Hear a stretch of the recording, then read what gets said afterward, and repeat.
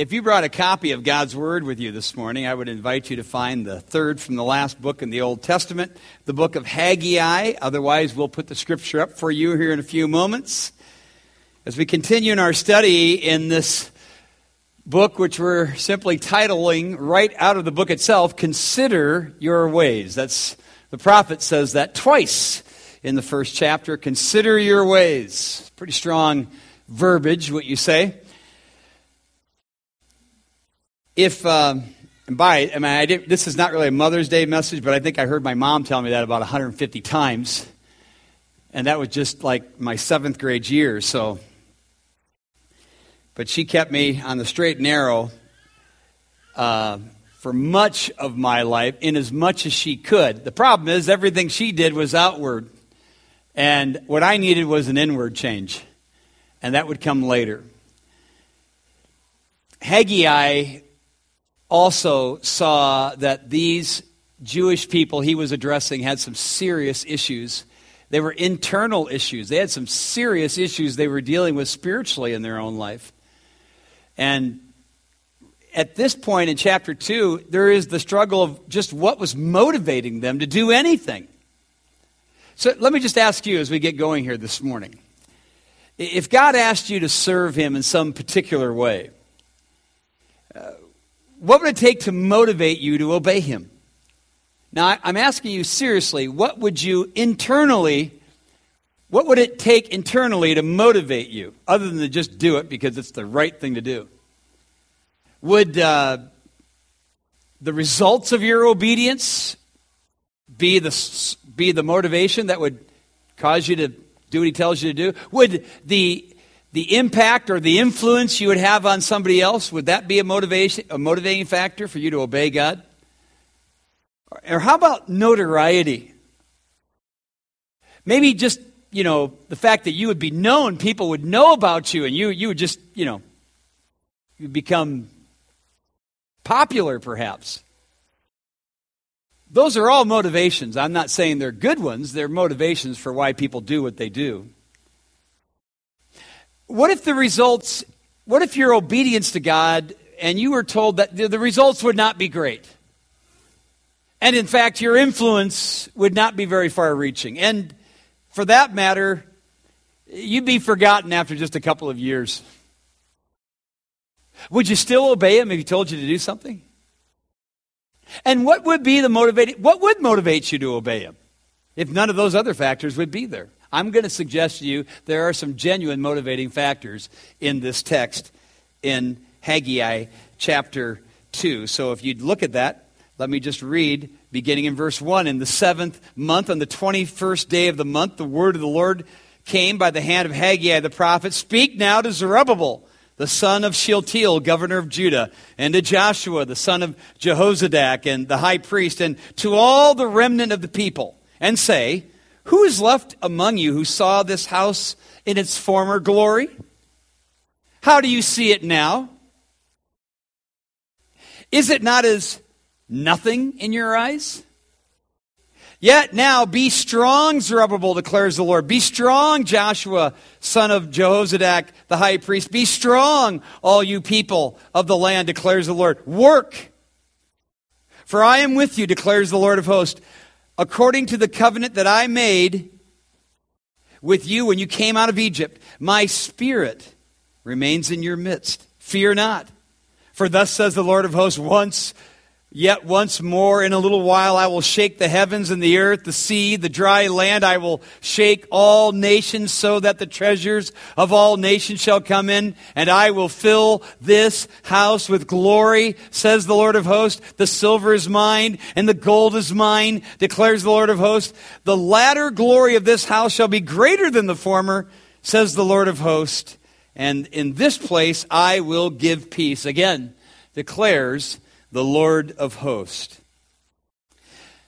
If you're just joining us in this series, the Jewish people, the time is 520 BC, so 520 years before Christ.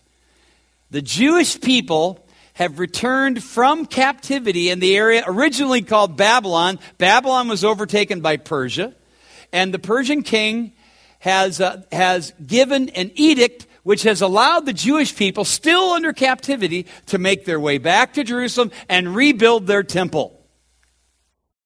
That was in 538 BC. A couple of years later, they laid the foundation of this temple. Great celebration, great pomp, great celebration.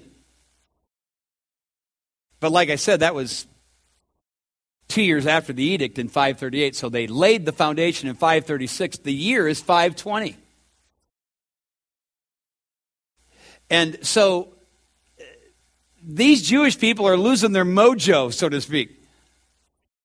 They see the foundation. They see the outline of the foundation. They can see this, this isn't that big.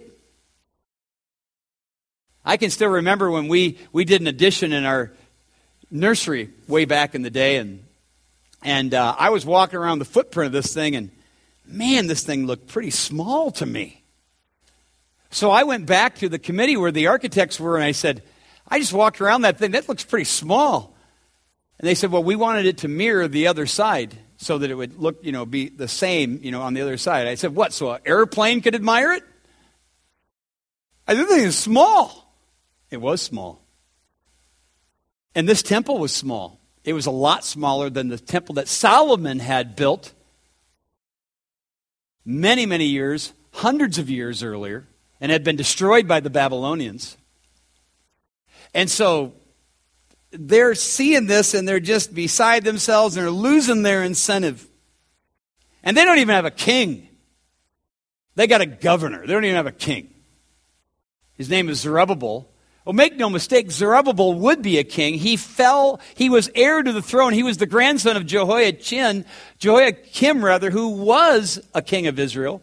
But remember, Israel was captured by the Babylonians and had been under captivity all that time. And if you're under captivity, you don't get to have a king. You serve another king. And their king they served was Darius. He's mentioned in chapter 1. So Zerubbabel, who would be a king any other time, is only the governor. They don't have a governor. And so 26 days. Now here's what's happened. So here they come back in 536. They lay the foundation. And for 16 years it just sits there. After all the celebration, it doesn't go anywhere. They don't build the superstructure of the temple. And we gave reasons in another message why. I mean, the culture, they were so very materialistic. They were afraid of their enemies that were around them. And they were comparing, and you see the comparing here. They were comparing, what was going to become of the new temple compared to the old one. It's not like it used to be. And all of this stuff had just sort of stymied them. 16 years. They laid the foundation and nothing. This is a terrible testimony. And so God brings Haggai, the hammer, in. And he says, consider your ways. You're taking care of yourselves. You're building your own nice homes, but you're not taking care of God's home. And look at the results. You're making money. You're putting your money into bags, and the bags have holes in it. Your money's bleeding out the back door. And what good is it doing you? Consider your ways. Go up in the mountains. Cut the lumber down. Build my temple. And sure enough, at the end of chapter 1, the people obey. They obey God, then God stirs up their spirit. We talked about that the last time we were together on this, just the opposite of what we think. We usually have to have our spirit stirred, and then we obey. But the people of God, in this case, simply obeyed the word of God like we should, and then, having obeyed, God stirred them up. They go after it. And when we come to chapter 2, the building has been going on for 26 days, so not even a whole month. And already they're losing their mojo. Already they're discouraged. God has to bring the hammer back again. And he speaks to them top down. Speaks to Zerubbabel, the governor, would be king, but governor, to Joshua, the high priest, and then to all the remnants. So he's talking to everybody, but in that order. And preaches to them. And basically just challenges them because the old codgers in their group are really, really discouraging the entire group. Now, how can that happen? Well, it happens all the time. And it happened because they were comparing what they remembered of the former glory of the temple back in Solomon's day, because some of these guys are old enough to remember that temple. And they're telling the rest of them, It ain't like it used to be, I can tell you that right now. It's not going to be the same. And so Haggai comes in there, and they're so concerned because it's not going to be as glorious. In fact, it's going to be inglorious. Now, I want to share something with you this morning that you need to lock in, lock down, memorize, remember for the rest of your life. In God's mind, the only time something is inglorious is when He leaves it. God alone, His presence is what brings glory to something, to some place, to some person, to some venture. I don't care how big your venture is. I don't care how humongous it is. I don't care how much money you've dumped into it, how much resources how much time, how much effort, how much talent, how many people I don't care how huge this thing. If God isn't in it, it's inglorious. The only thing that makes something glorious or inglorious is whether God's in it. It's just that simple. Does that make sense to you? That's a true statement.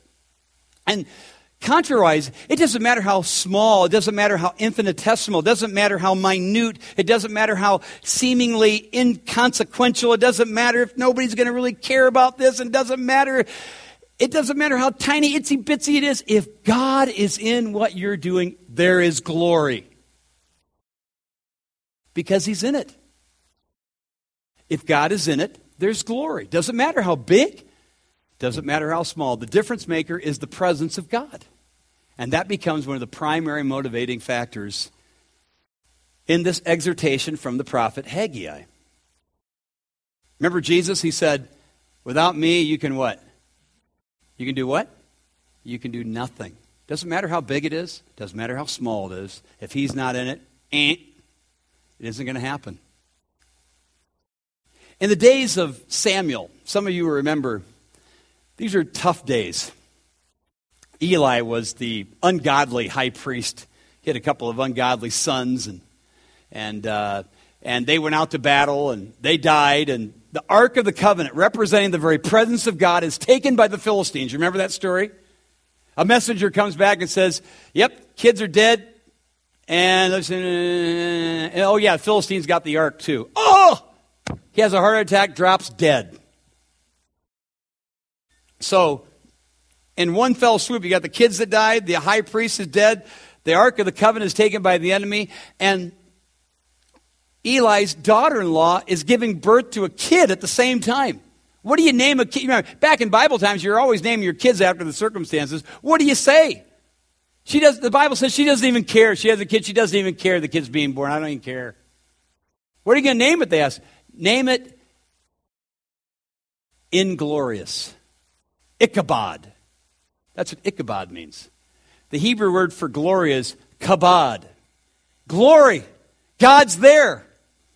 Ichabod, the I, negates the word. Inglorious. In fact, that was her actual testimony. She said, quote, the glory has departed from Israel. If you are familiar with another Old Testament book of Ezekiel, there is a dramatic course of chapters in verses 8, 9, 10, and 11 where the presence of God is visualized by Ezekiel as over the mercy seat and hovering over and then moving away from the mercy seat and then moving out to the outer skirts of the temple and then moving up to the hillside and then moving out of town. Ichabod.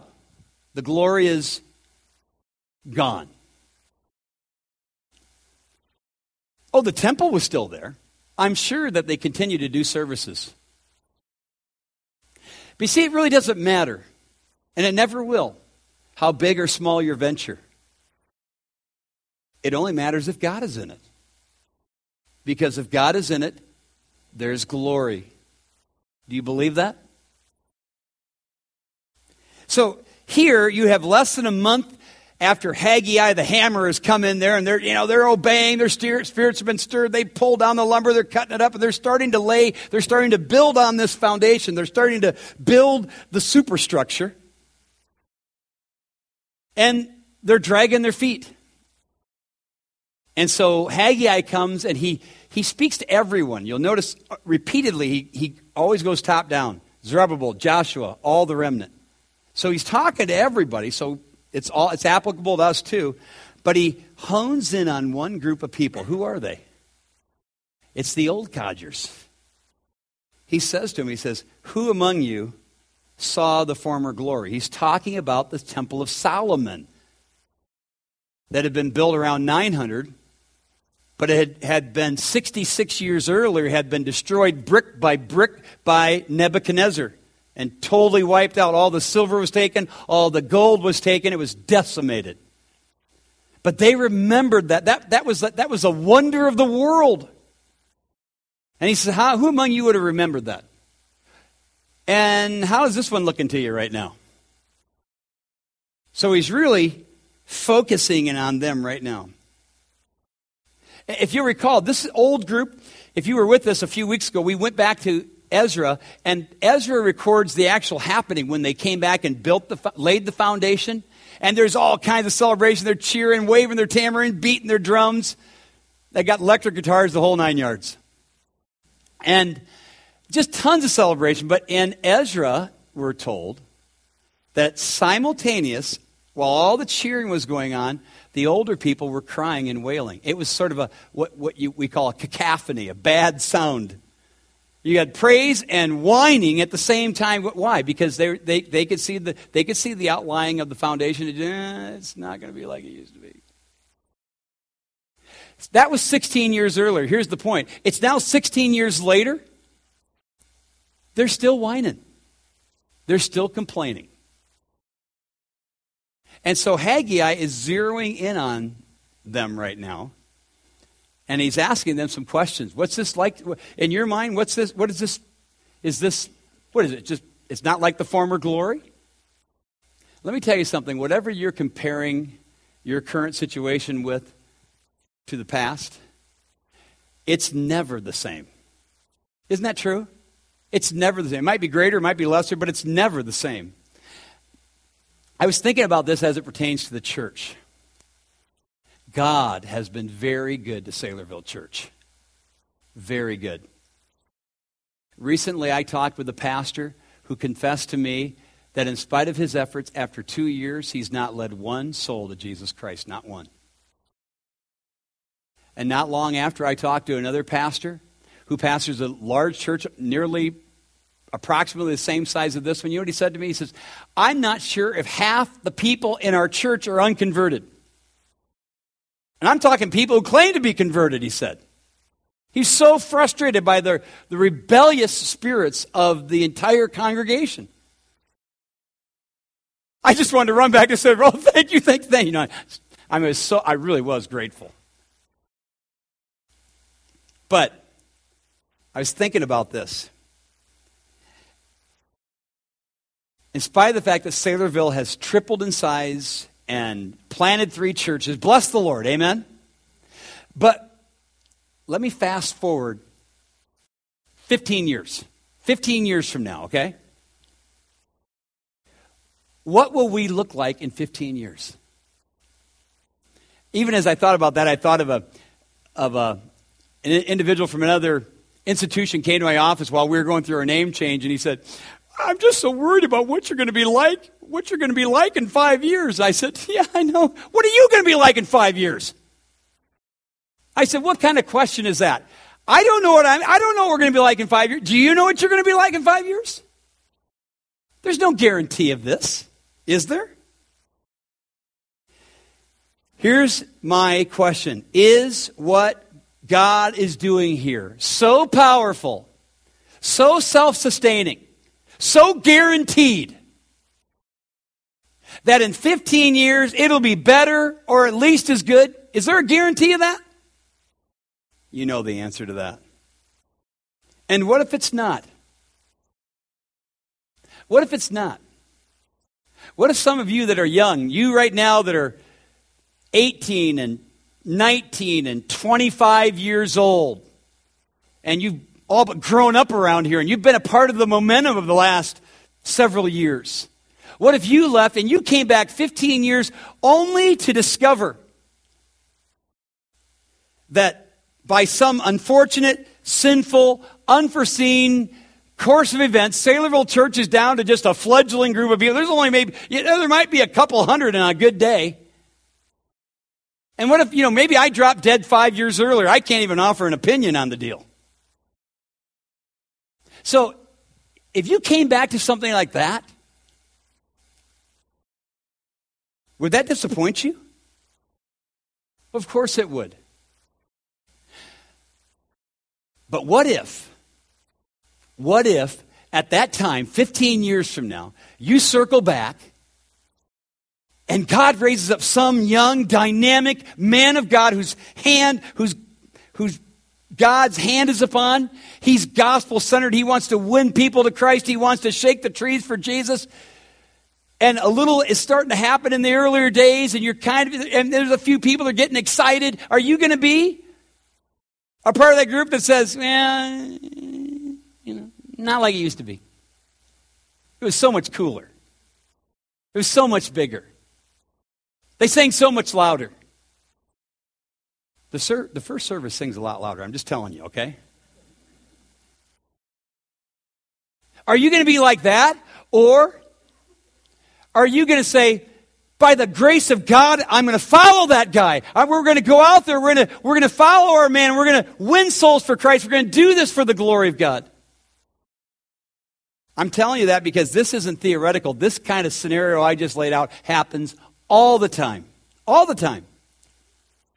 In fact, when I first went to the church I first pastored 27 years ago, there were just a couple of dozen people there. And they were all like 155 and older.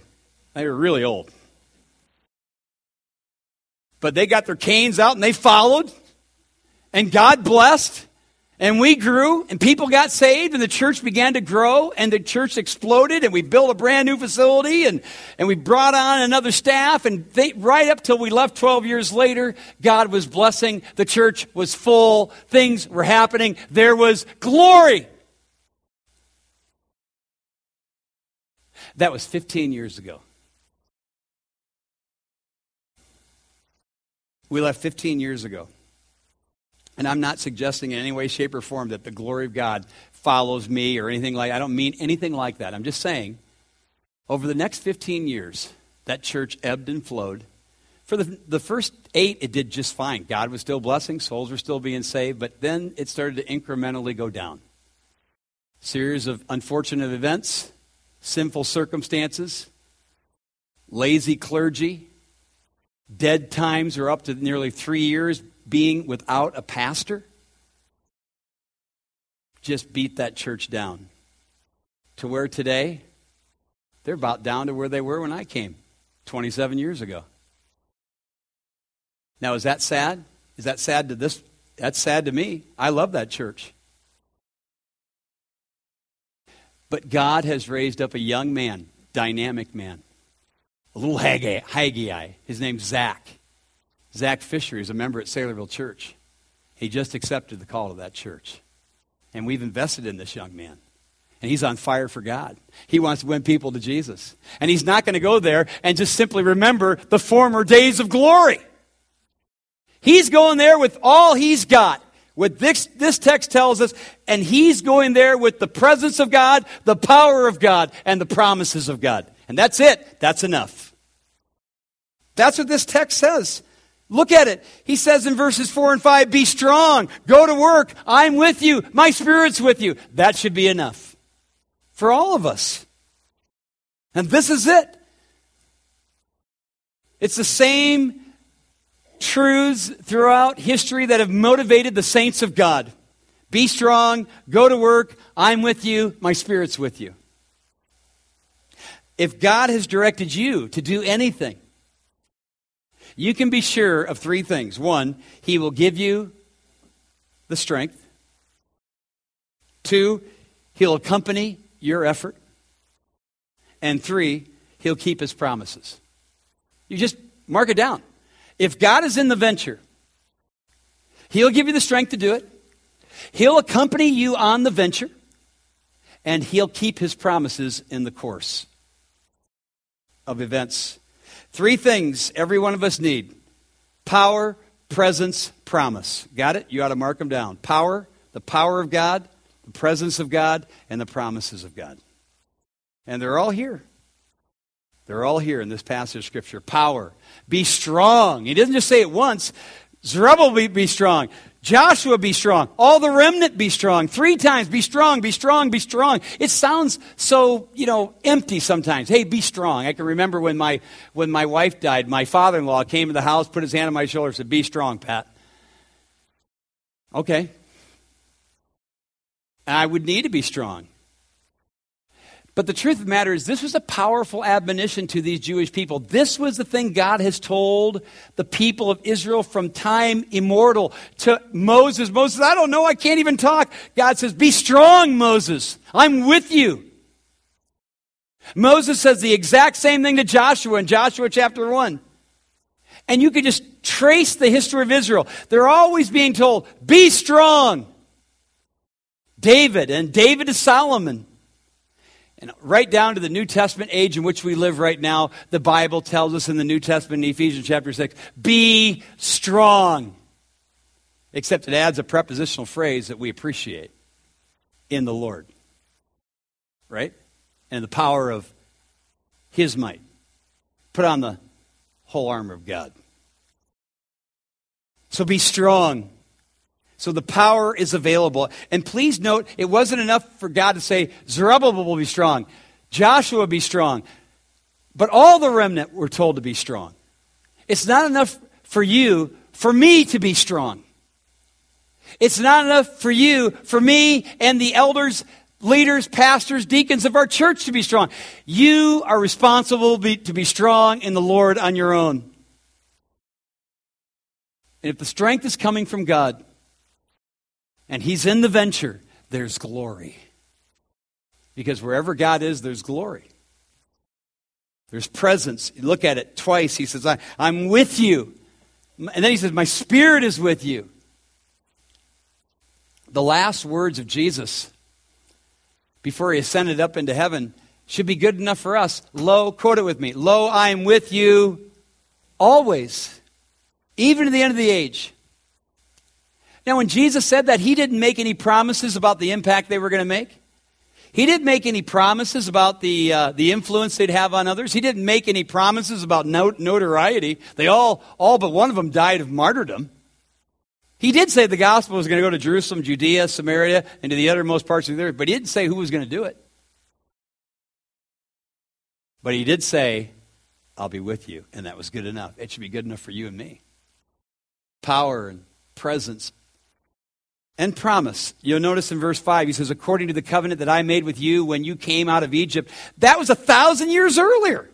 Remember, this is 520 BC. Moses leads the children of Israel out of Egypt up to Sinai, where those promises he just refers to came. That's about 1500, give or take a couple of dozen years BC. We're talking 900 plus years earlier. Here's the point. The promises were still good. And they're still good for you. And they're still good for me. If you want motivation for doing anything for God, then you have them right here. Power, presence, promise. The latter part of this almost seems incongruent. He says, in verse 6, he says, yet once more, in a little while, I'm going to shake the heavens, the earth, the sea, the dry land. I'm going to shake the nations. So the treasures of the earth, the nations will come in. I'll fill this house with glory, says the Lord of hosts. The silver is mine, the gold is mine, declares the Lord of hosts. The latter glory of this house, he says, will be greater than the former. In other words, you think you saw glory? You've seen nothing yet. But what's this business of all the, I'm going to shake the heavens and the earth and all? Remember who he's talking to? He's talking to everybody, but he's talking specifically to the older people. Remember that? Remember he says, who among you saw the former glory? What's it looking like to you now? Is it nothing in your eyes? You got to keep that in mind because that'll make these verses make sense. He says, there's coming a great shakedown. These older people didn't just remember the glorious Temple of Solomon. They remembered its dismantling. They remember Nebuchadnezzar coming in there and just busting it down, taking away the silver, taking away the gold, obliterating the temple, annihilating Jerusalem. And so Haggai is saying, you think that shakedown was bad? Holy smokes, you have no idea what's coming. We're talking cosmic shakedown. In fact, this is the only verse in Haggai I found in the New Testament where we're told in Hebrews chapter 12, these very words, at that time his voice shook the earth, but now he has promised, yet once more I will shake not only the earth, but also the heavens. This phrase, yet once more, indicates the removal of things that are shaken, that is, things that have been made in order that the things which cannot be shaken may remain. That's a quote right out of Haggai. And Hebrews, 600 years later. There's coming a really, really greater shakedown. Every one of us are going to get shaken down. Every one of you are going to be shaken down. You'll get shaken down in this life as well. God has a way of shaking us down. Until the only thing left is that which can remain. And if God strips you down of everything and you still have Jesus, then you have glory. There's glory in you. It's Christ in you, the hope of glory. Have you ever read that? But if you don't have Jesus, there'll be no glory. Not now, not ever. The great shakedown is coming. And when it comes, the only question is going to be, have you placed your faith in the living God and in his Son, Jesus, who was the glory of God, who tabernacled amongst men, who comes to live within us when we trust him as our Savior? Think about that, the glory of God living inside of you. So that when everything else gets removed, if that's there, you're in. That's a good thing, right? Now, some of you are here this morning and you think, I'm in. Really? Are you really sure about that? Just last week, I preached in Philadelphia in a church plant where a young man that interned under me several years ago. And I preached on evangelism, and I preached an evangelistic message. A number of people raised their hand. Not many, but a few adults raised their hand to trust Christ as Savior. It was a wonderful thing. One individual, we didn't know. I kind of described her to the pastor before I left so that he could find her. He did. In fact, he forwarded me this email that she sent him. She said this: yes, I was one of the people who raised my hands during the service. Although I have grown up in the church and even whispered the sinner's prayer, I realized last Sunday that I had truly not accepted Jesus. Although I identified and truly believed Christianity, my heart wasn't in it. There was something missing, and that was Jesus' blood washing away all my sins. So this past Sunday, Pat's sermon really convicted me and made me realize what I was missing. I thank God that he put me in that service to hear those words to convict my heart. And so it's hard to describe, although I'm a new Christian, I have been surrounded by Christianity all my life. I even considered myself a follower of Christ. But now I know I'm a true follower of Christ, end quote. Now here is a woman who had all the facts, she had all the knowledge, and no glory. Do you? Do you have a personal relationship with the living God through his Son? Really? I mean, really, do you have a personal relationship with him? Because if you do, no matter what venture you're in, no matter how big it is or how small, the only issue is whether God is in it. If he's in it, there's glory. And if there's glory, there's power. And where there's power, there is his presence, and what keeps us continually fueled are his promises that never fail. They're always yes. Amen? So, as we prepare for the Lord's table, in this passage, at the very end, Haggai says, there is a future glory coming that will make the Solomon temple pale. This table here is just a picture of a greater meal that's going to take place for those who follow the living God. It's called the marriage supper of the Lamb, where we'll sit down with Jesus himself and have a meal. How cool will that be? This is sort of a practice session as we prepare our hearts to meet him.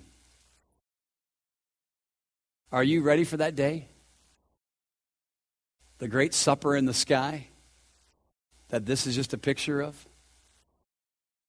In order to partake of this moment in the Lord's table, you have to know the living God. You have to have had a time where you placed your faith in him. The bread and the juice, they don't become holy. They're symbols, but they're powerful symbols of the glorious life of Jesus, pictured in the bread, never sinned, and the glorious sacrificial death of Jesus, who died for your sins and mine. And we remember that, and we examine ourselves, and we seek forgiveness from God, from others. If you don't know Christ as your Savior, this would be a perfect time to acknowledge your sin. Like Leona, a 40-something-year-old, just last week. Around Christianity, just like a lot of you, all of her life, could speak the jargon. She had the lingo. She didn't have the Lord.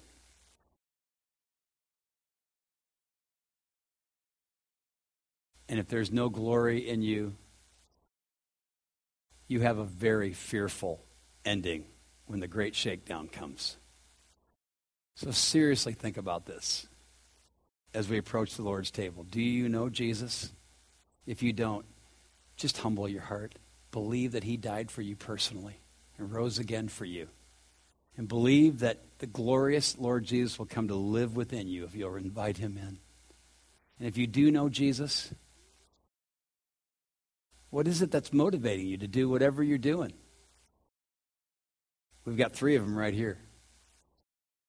Power, presence, and promise. Will you bow with me? Our Father, we thank you for this great, albeit little prophet, Haggai. Came on the scene and left. We don't know much about him before or after. That'll probably describe most of our lives here, Lord. Are we content with that? To not be known very much when we're dead and gone? Lord, we know that you have a book of remembrance, and that's all that counts. You keep the right score. And your son, Jesus, he paid the full debt for all of us when he died and rose again. And if we would place our faith in him with all of our hearts, we could have that glory in us, Christ in us, the hope of glory. I pray for those right now. If that's you, if you're praying right now and you say, it's me, I'm like that woman, I'm not saved. I'm lost, I'm separated from God, but I want to be saved. I want my sins to be forgiven. Then just tell God that. If you believe that Jesus is the one who died and rose for you, believe in him right now. With all of your heart, believe in him. If you're a follower of Jesus,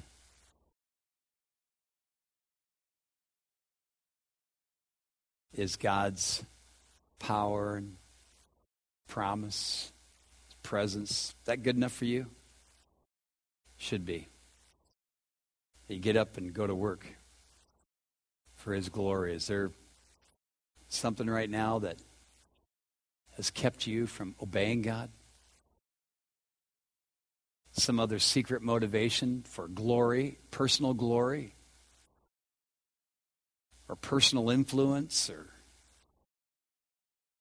some kind of impact, big wise. I mean, God knows your heart, and we all want to make the biggest impact we can, but if your desire is for your own self-glorying, it won't be blessed. God won't be in it, and there will be Ichabod, inglorious elements to whatever you're trying to do.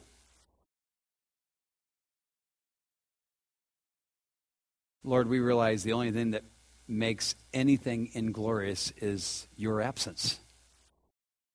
We pray that your presence would be in this church, in our families, in our lives individually. And you would bless us because we need your blessing. We pray in Jesus' name. Amen.